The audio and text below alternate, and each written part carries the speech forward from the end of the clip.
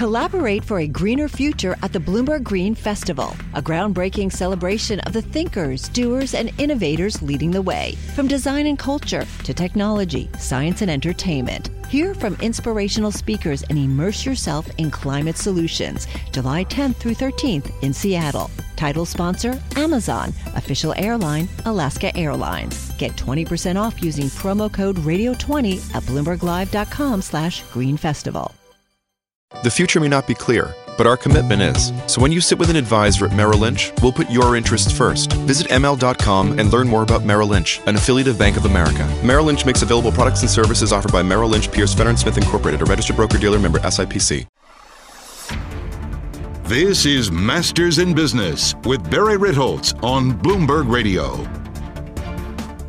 This week on the podcast, I have Michael Zezas. You may not have heard of him, but he is Morgan Stanley's chief strategist for public policy and municipal bonds. If you are at all an investor in the fixed income portion of assets, if you're curious as to what goes into the bond buying decision, how the buy side actually thinks about, tracks, and makes allocation decisions, you will find this conversation fascinating, as did I. It's a little wonky. It's a little in the weeds. It's very, very specific. But you would be amazed at how many different subjects have to come under the data set that muni bond investors look at. Everything from politics and public policy to credit quality to local economics to macroeconomics.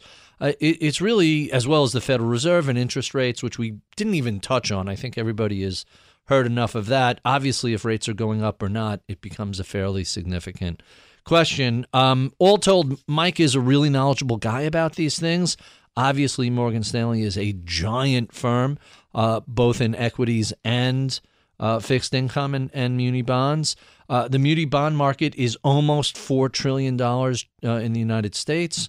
Other countries have their own version of municipal bonds. It's really very interesting, and it touches on areas you might not have been aware of. So with no further ado, here is my conversation with Michael Zezas. This is Masters in Business with Barry Ritholtz on Bloomberg Radio. My special guest today is Michael Zezas. He is Morgan Stanley's chief U.S. public policy and municipal bond strategist. He joined Morgan Stanley about a decade ago in the role of head of credit analysis for their U.S. investment group. Previous to that, he worked at Fitch Ratings as a credit analyst, and he began his career focusing on the public sector capital budgeting and economic development. He comes to us with a BA from Georgetown and a Master's of Public Affairs from the LBJ School of Public Affairs at the University of Texas at Austin. Michael Zezas, welcome to Bloomberg. Hey, thanks for having me. So we were just in Austin. What a fantastic town. Every time I'm in there, I'm like, wow, this is really... Someone described it to me as the blueberry in the middle of the Texas raspberry pie, which I thought was hilarious. Or the Third Coast is the other one. The Third Coast. Yeah. Definitely not Dallas or Houston, to say the least. No. You have a really interesting background, and the transitions that you've gone through are really quite fascinating. How do you go from looking at public affairs and analyzing credit to running a muni bond portfolio? I would say by accident or inadvertently for the most part. So I think public policy, public affairs was sort of my first intellectual love, so to speak, through, let's say, kind of a series of experiences, work experiences, both in college and afterwards, where I decided and really liked the pace of public policy. Too slow? A little too slow, not much competition.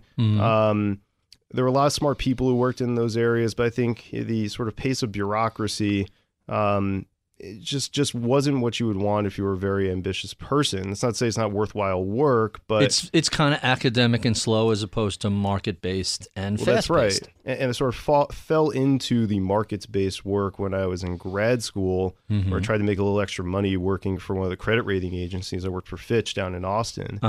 And that was kind of my first taste, even though rating agencies are not a terribly fast place to work. It was kind of my first taste of kind of translating public policy, because I was working in munis then, translating public policy into kind of market-based analytics. And I got hooked. I stayed there. I didn't go into government like I intended to. And, one thing led to another. I ended up on the buy side within Morgan Stanley. And a couple of years later in the role that I have now, which is running a research and strategy team for munis and now public policy. So let's talk about when you joined Morgan Stanley. You start pretty much right in the midst of the credit bubble. You're on a buy side, meaning you're not on the brokerage side selling individual bonds to investors. You're buying bonds on behalf of investors. What was it like to start right in the middle of that storm? It was scary. It was, well, first there's the shock of having the responsibility of managing other people's money, which to someone who at the time was pretty broke, it felt this kind of huge burden that it didn't really completely understand or was having trouble grapple with. On top of that, you had this kind of big crisis that was just getting bigger and bigger. 07, really the very early stages of the housing market rolling over, early stages of the default starting on mortgages and some prime starting to pick up. Markets were still going higher. U.S. stock markets were going higher, as were bond markets. At what point in that baptism of fire did you say, hey, this is really an unusual set of circumstances? I was initially focused just on munis when I was there, so we saw some of the telltale signs. We were able to identify some of them early, in the sense that when you see corporate credit markets starting to show signs of weakness, because there's a lag effect, right, where government revenues tend to kind of trail the real economy. If you think about it, if you go buy something at your drugstore, the sales tax you pay on it might not make it into the state's coffers for a while, or effectively be spent for a while. Certainly not on income tax. Takes forever. Or a year. So the point there, we could kind of see what was happening in corporate credit markets, and it was appropriate to kind of be more defensive. So from that perspective, it was easy for us to be a little bit defensive. And in that environment, you weren't getting paid too much to take a lot of credit risk anyway. So you were buying bonds primarily, muni bonds primarily for their tax-free yields? Was that the thinking back then? I mean, boring. So it was a boring approach, but by design. It's boring, right? I was going to say it's boring, but they're built to be boring. And how big is the muni market in the United States? It's tremendous. It's $3.7 trillion.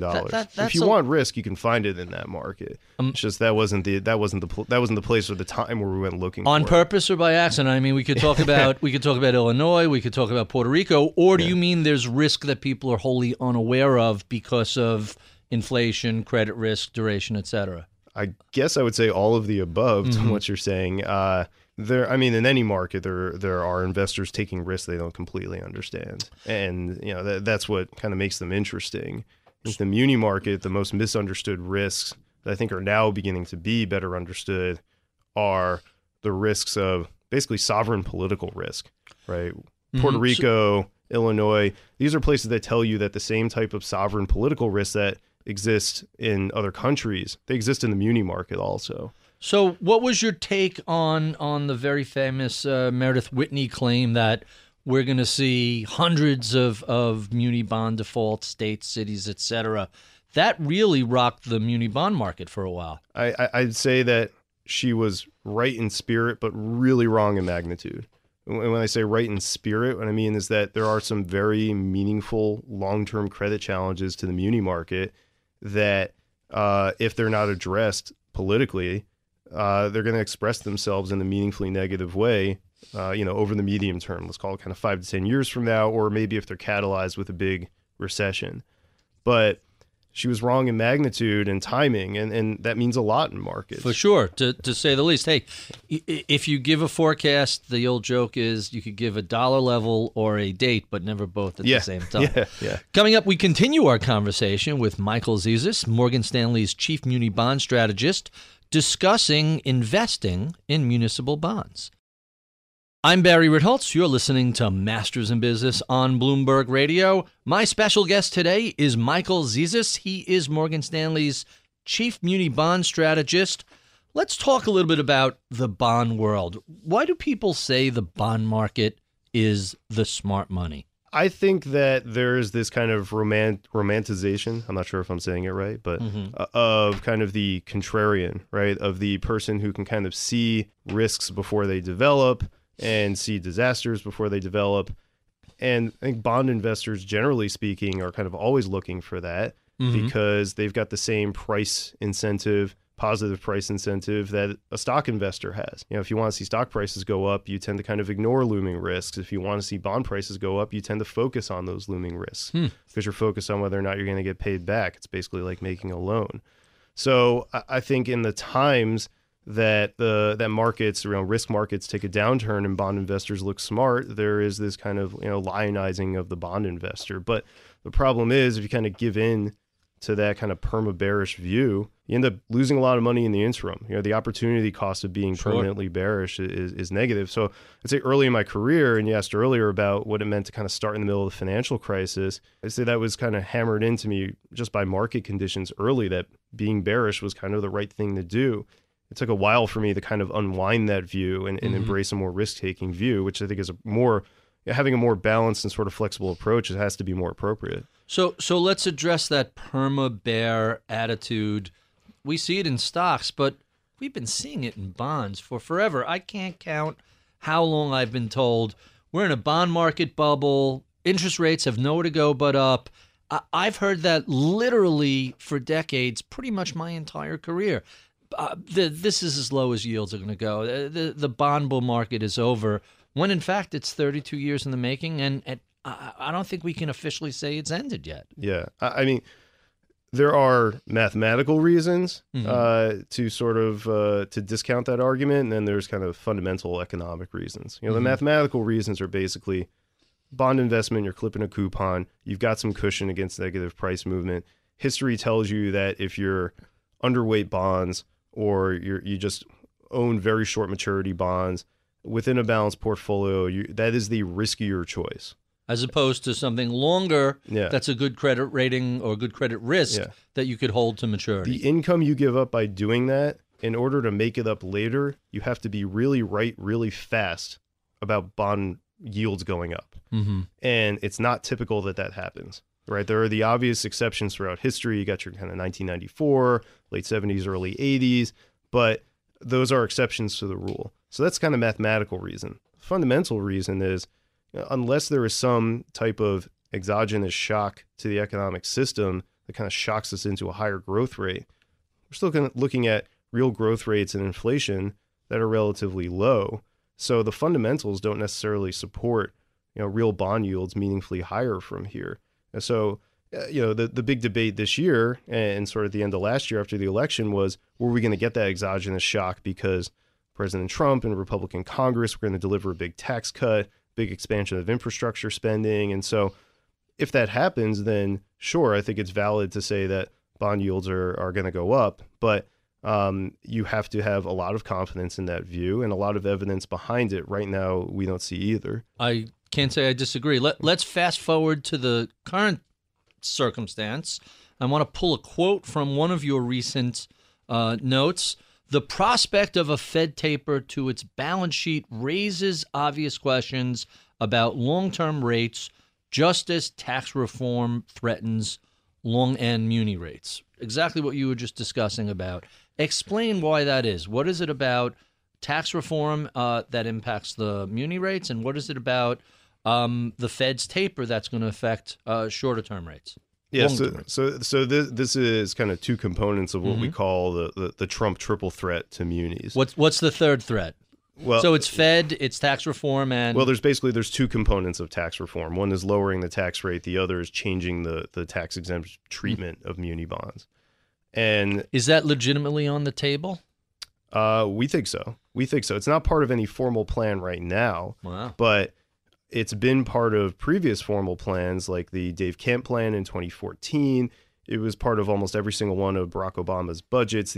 Not the idea of eliminating tax-exempt interest, but capping it for high-income individuals. Meaning you can't just buy billions of dollars worth of munis and expect to get that income tax-free. There's basically, without boring you to death on the details, you would have to pay... You can't. I love this stuff. Well, think about it this way. if let's look at Barack Obama's original plan on this. He wanted to cap itemized deductions and exclusions for high-income earners. So it wasn't at what dollar amount? So his proposal was based on the tax rate that you pay. So, and it was for everything. It wasn't muni focused. But think about it this way: if you are earning $100,000 of muni interest and you're in the 35% tax bracket, but he wanted to cap the amount you could enjoy that to the same as someone in the 28% bracket, right? $100,000 muni interest, 35% tax bracket. You're shielded from a $35,000 tax liability. But if instead they said we want to cap you at 28%, then you're only shielded from a $28,000 liability. That $7,000 difference is a tax you have to pay. So said differently, makes you bonds munis less attractive. Yeah, so there's still very much a tax preference in that scenario because you're still being shielded from $28,000 of tax, but there's some level of tax that you have to pay. And that would be very different to the market where you had something that felt purely tax-free before. Now there's some level of taxation applied to it. But that's just one example. I mean, in our view, the reason it's hypothetically on the table is because there is a drive to make tax reform, to push tax reform as a Republican-only plan through budget reconciliation. Right? That's the procedure by which you can get 51 votes, not 60 in the Senate. Right. In order to do that and make the tax cut permanent, you have to raise a bunch of money to offset the money you're losing by lowering tax rates. To explain that, you can do it on a simple majority if it's revenue neutral. If it actually costs revenue, you need 60 votes or 60%. Yeah. Is that correct? Or if you allow it to sunset. So you think about the Bush tax cut in 2001. Right. So what you have here is a plan, at least the one that Paul Ryan is following right now, which he claims is revenue neutral based on an assessment he got from the Tax Foundation, which is a conservative-leaning think tank. Coming up, we continue our conversation with Michael Zezas, Morgan Stanley's chief muni bond strategist, discussing public policy and tax reform. I'm Barry Ritholtz. You're listening to Masters in Business on Bloomberg Radio. My special guest today is Michael Zezas. He is chief strategist at Morgan Stanley for municipal bonds and public policy. Previous to that, he was a credit analyst at Fitch Ratings. Let's talk a little bit about the prospects for tax reform. One of your recent notes did something that I don't think you guys have done a whole lot in the past. You put some fairly specific probabilities on the odds of tax reform actually passing. Tell us about that. So I'm always very reticent to put specific probabilities on things because what I worry about is that it implies a kind of false precision. The old joke about economists using 2 decimal places just to show they have a sense of humor. Yeah, exactly. So, I would say 2 things. One, investors really kind of demand that from us. And 2, I sort of understand that because what probabilities, as long as they're well defensed and logical, help you do is they help you build some logic into your portfolio strategy.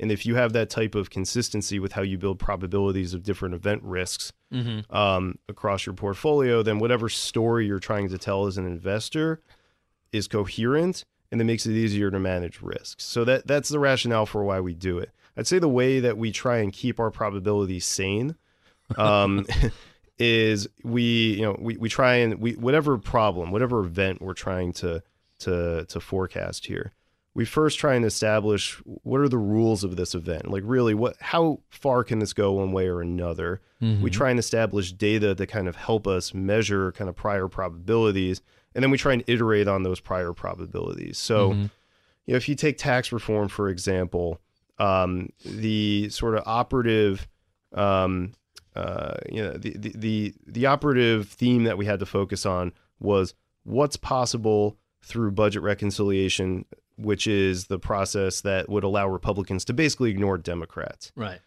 And then we had to layer on top of that, given the current political conditions, how likely is it that a president and the same party can actually execute on their policy priorities? So we had to go back and reconstruct data. We looked all the way back to presidential elections, going all the way back to World War II. We cataloged what the main promises were of each candidate who eventually won, and what was the execution rate in their first year in office. And it was about 60%. And so we were able then to iterate above and below 60% based on other conditions. Same party, agree on the goals, etc. Yeah, and I'm simplifying it a bit, and I'm a big fan of using kind of to sanity check ourselves. I'm a big fan of using Bayes' theorem. I'm also a big fan of just kind of asking some of the other smart people that we work with. Define Bayes' theorem for listeners who may not have a mathematical or statistical background. So Bayes' theorem is just a way of calculating the probability, or at least the way we use it. It's the way of calculating the probability of an event given the sort of prior baseline probability, and then relating it to new evidence. So if in any given year, knowing nothing else, the probability of a tax reform was 5%, based on just how many years you got the tax reform divided by how many years we've been in existence. And then you sort of iterate for new information. Well, what's new information here? New information is that Republicans control the White House and both houses of Congress, and we know that 60% of the time they can execute on their top priorities. We know that that the reforms they want to pass can go through the reconciliation process, so that ups the probability, and on and on and on. So let me throw a curveball at you. What did the failure of Obamacare repeal and replace do to your probabilistic studies on corporate tax reform? So, a part of this for us is defining a timeline too, in the sense that we think that a failure to pass a tax reform in a timely fashion is potentially as disappointing to investors as just an outright failure. Absolutely. So better late than never, but sooner is much better than later. Yeah. So what happened after the kind of, let's call it the heretofore failure to repeal and replace Obamacare was it was sort of failure to pivot on the part of the Republicans, right? We said they need to fish or cut bait. Whether or not they fish or cut bait and move to tax reform is going to tell you a lot about the timing of tax reform and the content of it. And they appear to have tried to do both. They said they're going to focus on tax reform, but they haven't given up on the legislative process. Right. And so that pushes the timing of tax reform back. They've also, in our view, tried to overcorrect for what happened in ACA by opening up the process. So now they're going to have hearings. Now they're going to engage Democrats and at least try a bipartisan, or at least they say they're going to try a bipartisan. Well, who knows what they really want to do. All of that adds time to the clock. All of that muddles the possible details of tax reform. None of it improves the probability of success, but because it pushes back timing, the probability of success within a timely manner has gone down in our view. Coming up, we continue our conversation with Michael Zezas, Morgan Stanley's chief muni bond strategist, discussing the municipal bond market. I'm Barry Ritholtz. You're listening to Masters in Business on Bloomberg Radio. My guest today is Michael Zezas. He is Morgan Stanley's chief strategist for municipal bonds and public policy. Let's talk a little bit about the muni bond market. When you're analyzing municipal bonds, where do you even begin? What does that process look like? So we always start with fundamentals, and it's both top down and bottom up. The process I like is to sort of sequence them that way, top down, then bottom up. Top down meaning, where are we in the economic cycle? What's driving the economic cycle? Where are the weak sectors of the economy, the strong sectors of the economy? And then go bottom up to see where are there credit vulnerabilities within the municipal bond system. Are there regional economic vulnerabilities? Is it a vulnerability in terms of types of security? So to give you an example, a couple years back when oil prices were dropping like a stone, and it seemed like the energy sector, if there was going to be another recession in the short term, it was going to be driven by the energy sector. So then what we had to do was go around and say, where are the regional economies that have an outsized exposure to the energy sector? And, realistically, not just the economic impact, but what is the revenue impact to state and local budgets? And what we found there was that you had mostly higher rated areas of the country were exposed. But outside of a few kind of smaller Oklahoma, North Dakota. Yeah, they don't have a lot of debt outstanding. So the risk of this being a systemic problem was quite low. There was a risk of these places kind of underperforming. And, net, we didn't think it would be a big problem for the market. So we said, all right, well, this is not going to drive our view. There are other things that are going to drive our view, but not necessarily this. So if you look at a region like Texas or Houston, I remember the 80s was a disaster when oil prices fell. It seems like they're much more diversified and much better capable of withstanding that sort of pressure. Well, a state like Texas, that's certainly true. And Texas was one of the more conservative states in terms of projecting oil prices so a lot of these states have what they call severance taxes, right? When you take some oil out of the ground or anything else, you charge a tax on it. And that tax is based on the prevailing market price for that oil.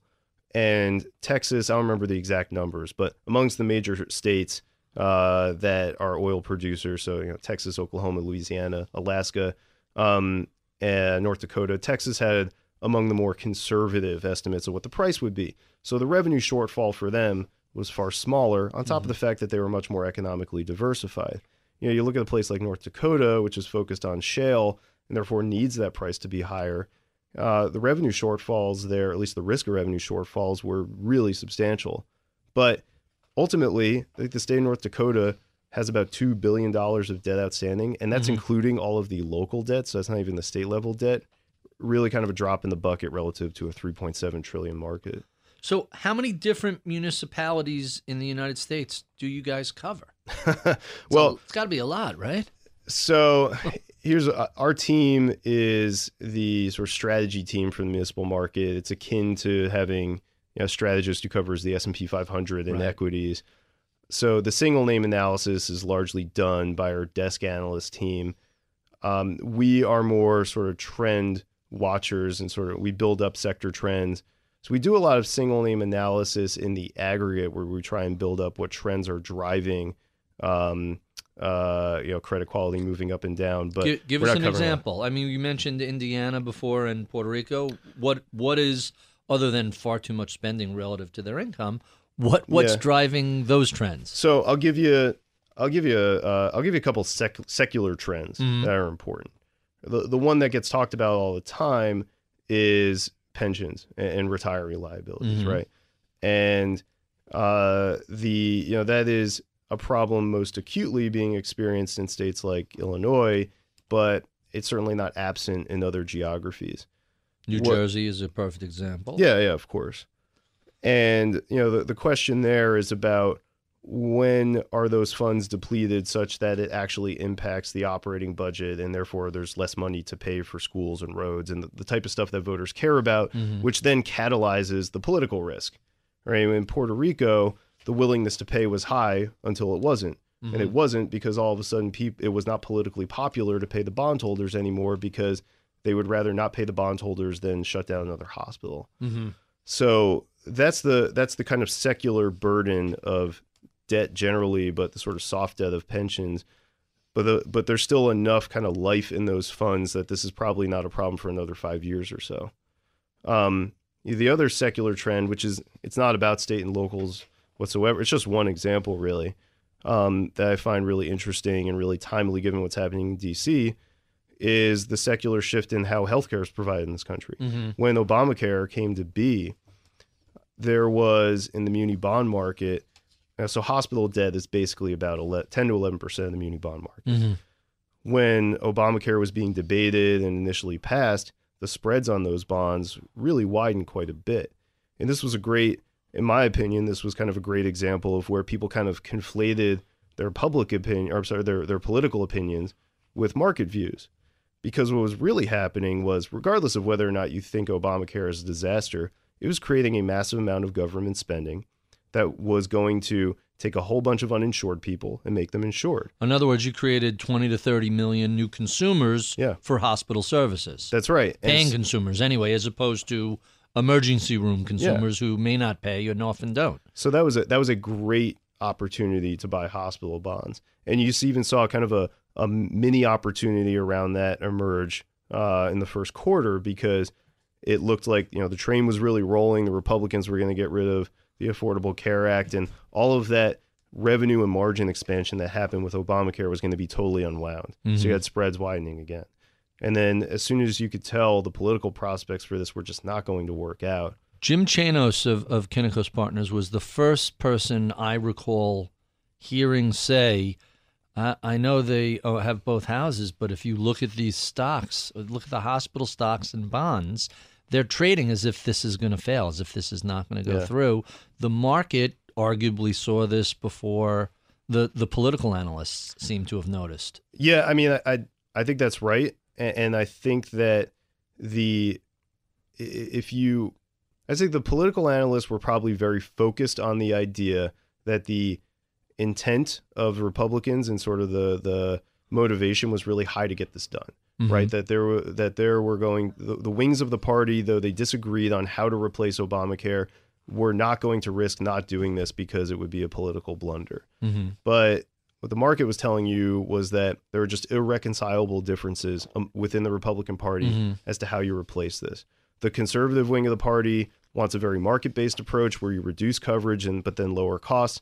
And the moderate wing of the party, it's unclear how much different they want things relative to what the current system is. So those two things really can't be reconciled. I think Paul Ryan did his best to try and reconcile them, but he ended up with a bill that was subpar. It's a thankless and almost impossible job, in other words. So let's apply this to our previous discussion on comprehensive tax reform. Tell us about what the odds are today, what they were, and what was the impact of the failure of repeal and replace. So with comprehensive tax reform, the first thing we like to tell people is that there are a lot of different things which could hypothetically count as comprehensive tax reform. And some of them are really good market outcomes, some of them are really risky market outcomes, and some are just kind of neutral. So right now we're saying that you basically have about a 60% chance in the next 12 months that you will see a tax reform. How has that number changed 60% from our last iteration? It's down about 10%, but the outcomes within tax reform are kind of skewing somewhat worse from a market standpoint. Really? Because what you have is a higher probability of delays because of what happened with the Affordable Care Act and the fact that they're going to follow a more deliberative process now. And then B, you have less of a path towards a tax reform that doesn't include some of the elements that the markets would probably consider somewhat disruptive in the near term. Things like limiting corporate bond interest, limiting deduction of corporate interest, for example. So if we're just looking at, let's talk corporate tax reform. If we're looking at a 35% nominal rate, everybody pays much lower if they pay anything at all. But one of the key aspects of the Trump campaign was lowering that to, depending on the speech, 15, 20%, whatever the number is. What are the odds of seeing that lowered to, let's be rational and say 25%?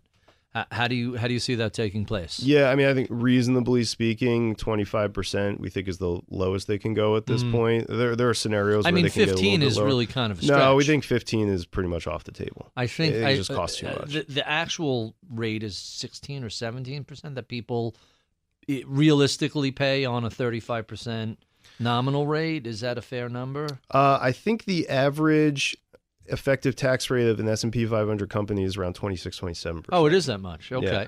So to get down to 25%, there are a lot of loopholes and a lot of deductions that would have to go away. That's right. And on top of that, if you want to do it in a revenue neutral way, you have to consider things that would be in the new taxes. We have been speaking with Michael Zezas, Morgan Stanley's chief muni bond strategist. Be sure and check out the rest of our conversation, which we put up on Apple iTunes, Bloomberg.com, and SoundCloud, where we keep the tape rolling and continue discussing all things muni bonds. Check out my daily column at BloombergView.com or follow me on Twitter at Ritholtz. I'm Barry Ritholtz. You're listening to Masters in Business on Bloomberg Radio. What could your future hold? More than you think. Because at Merrill Lynch, we work with you to create a strategy built around your priorities. Visit ML.com and learn more about Merrill Lynch, an affiliate of Bank of America. Merrill Lynch makes available products and services offered by Merrill Lynch, Pierce, Fenner & Smith Incorporated, a registered broker-dealer member SIPC. Welcome to the podcast. Thank you, Michael, for doing this. I really appreciate your time. Yeah, and I'm a little bit of a wonk. And you know, you said earlier, I don't want to bore people with the details of muni, but it's not. If you are looking for tax-free income and that is an enormous aspect of the investing community. Muni bonds are amongst, assuming you're not in a tax-deferred vehicle, is one of the best options that people have. Yeah. Yes, agreed. And as you said, it's nearly a $4 trillion sector, which is nothing to sneeze at. Yeah. So I know I only have you for a finite amount of time because you're catching a plane down to D.C. Let's jump into some of my favorite questions I ask all of my guests. Tell us about some of your early mentors who helped guide your career. So it's a great question, and I wish I had a more I don't know, sort of corporate answer for it, but the answer that pops to my mind is my dad. You're not the first person who said that. Well, and it's not that I haven't had great people guiding me throughout my career, but the voice in my head when it comes to being a critical thinker and working hard and sort of persevering. And I mean, we deal with these sort of tough, ambiguous analytical challenges all the time. So it's really easy to kind of throw your arms up and just walk away from it. Mm-hmm. And so, that voice in my head kind of keeps me going, gives me confidence. And that's who it comes from. Quite interesting. Tell us about some investors who influenced your approach to investing in the credit and bond markets. Well, here I'd say that I rely a lot on the people I work with. I think Morgan Stanley has a brilliant research department with a lot of experience. And, here I'd actually also kind of give a shout out to my friend Cullen Roche, who we talked about earlier, who I think you can, but by the process we use is a very evidence-based process, right? We try as much to kind of ignore what we think should happen and look at what we think will happen, right? If someone wants to sit down with me over a beer and talk about ideally what would I want to happen in a perfect world, that's fine. But for investors, ultimately what matters is what will happen. And that's more or less the philosophy that, that Cullen uses when he's taking an approach to what's happening with the economy, what's happening with the financial system. And I think there's something really refreshing about that. It's sort of free from the constricts of the, having a consistent academic theology as opposed to, a really pragmatic, kind of functionary approach. And full disclosure, we host an evidence-based investing conference twice a year, once in New York in the fall and then in June in California. And Cullen is a panelist on one of our conversations about the role of data in making investment decisions. And I had no idea you guys knew each other. Yeah. No, we lived together in college for a few years. Oh, really? Small world. I would not have guessed that he would end up being the kind of responsible guru that he is. I won't go into any detail on that. I think you could take any weekend of anybody's college life and then juxtapose it 20 years down the road, and it's like, really? That doesn't seem to make a whole lot of sense. That's pretty standard. Let me talk about books. This is the question I get asked the most from listeners. So-and-so, what books did he listen to? So we always work this in. Tell us about some of your favorite books, be they fiction or nonfiction, investing related or unrelated. So what I like, or a book that's really helped me from a work perspective is Thinking Fast and Slow. Sure. So it's identifying psychological biases and being aware of them, and the kind of role that data can play in sort of training your mind to be aware of those. Probably makes me a much more boring person, but I think it makes me better at my job. On the more leisurely side, a book that I really like and I still reread every so often is Friday Night Lights. Really? So not the TV show. High school football.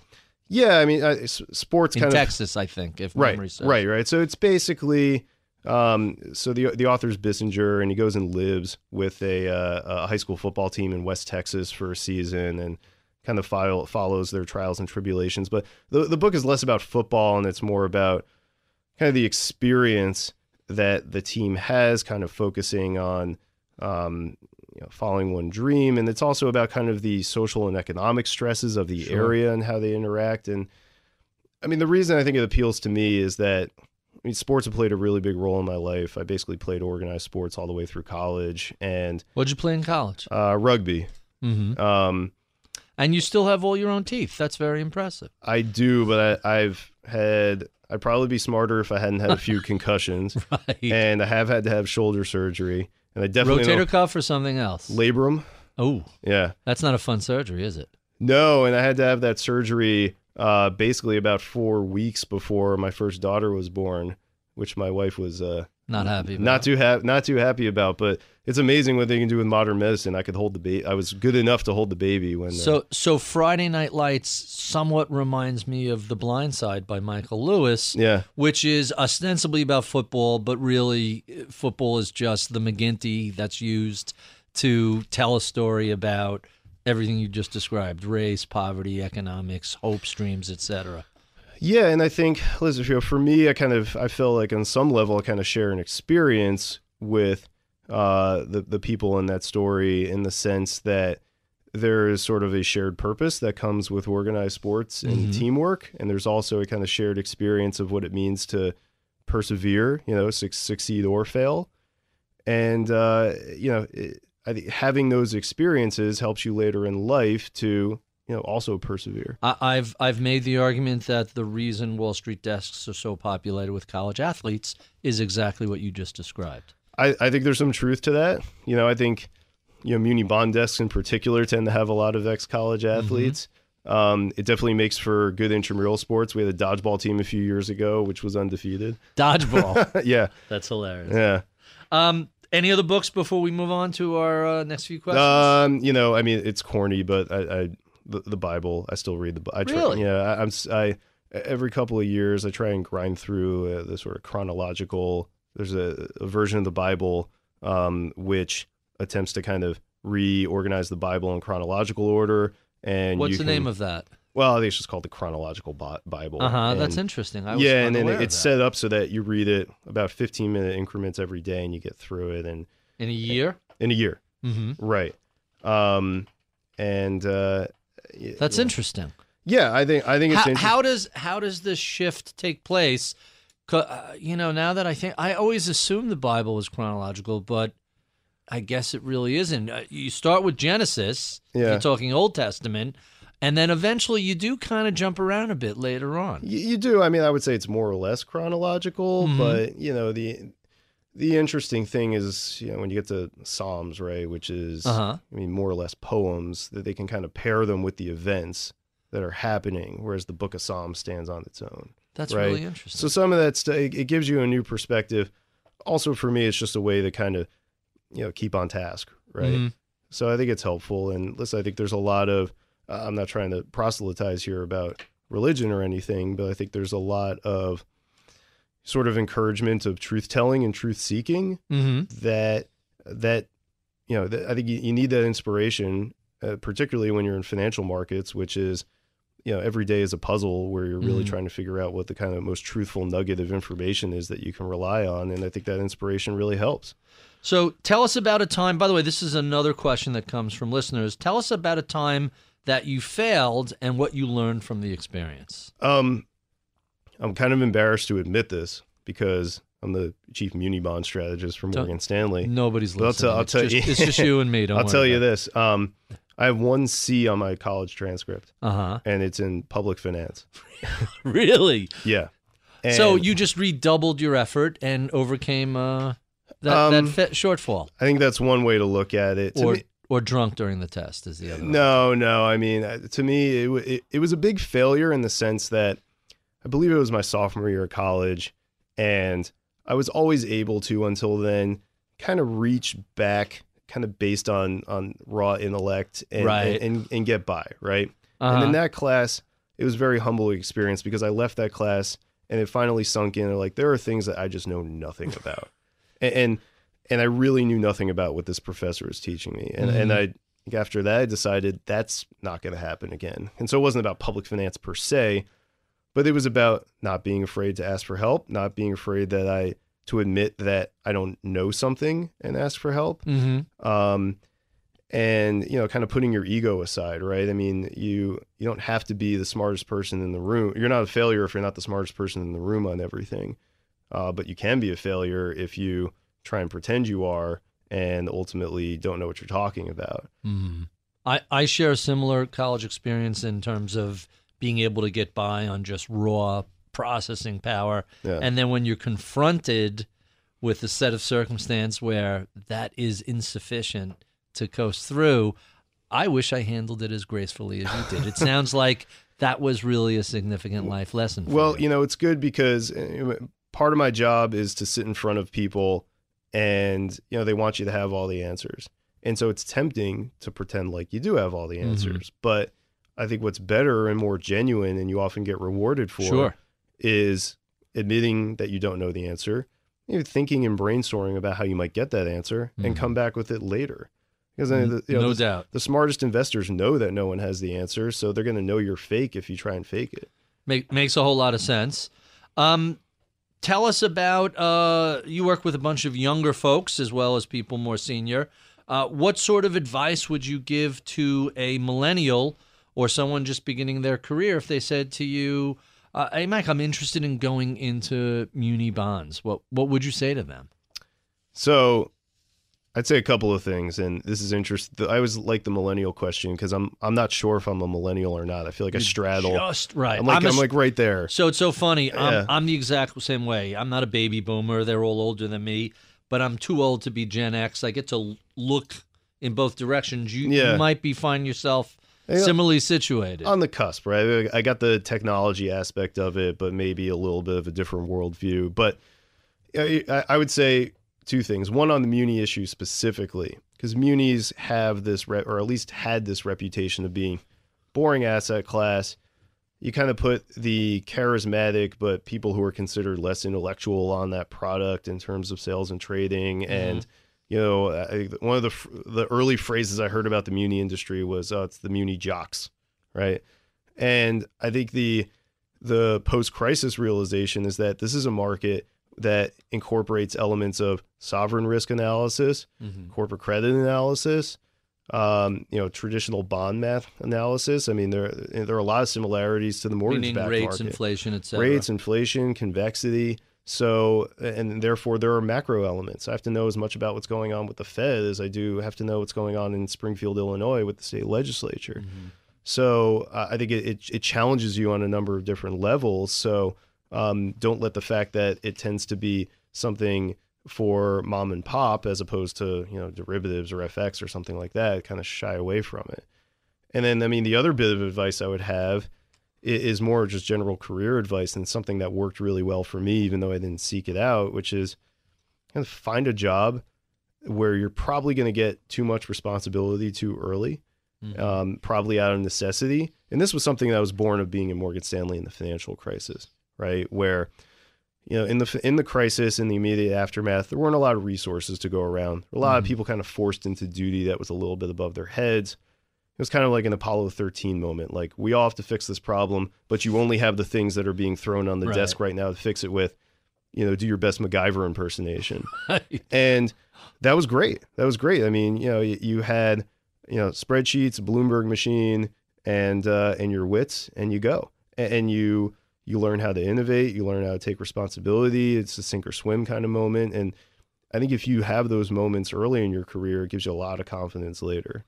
And our final, that's a really interesting answer. And our final question, what is it that you know today about municipal bond investing that you wish you knew 10 or 15 years ago when your career was just ramping up?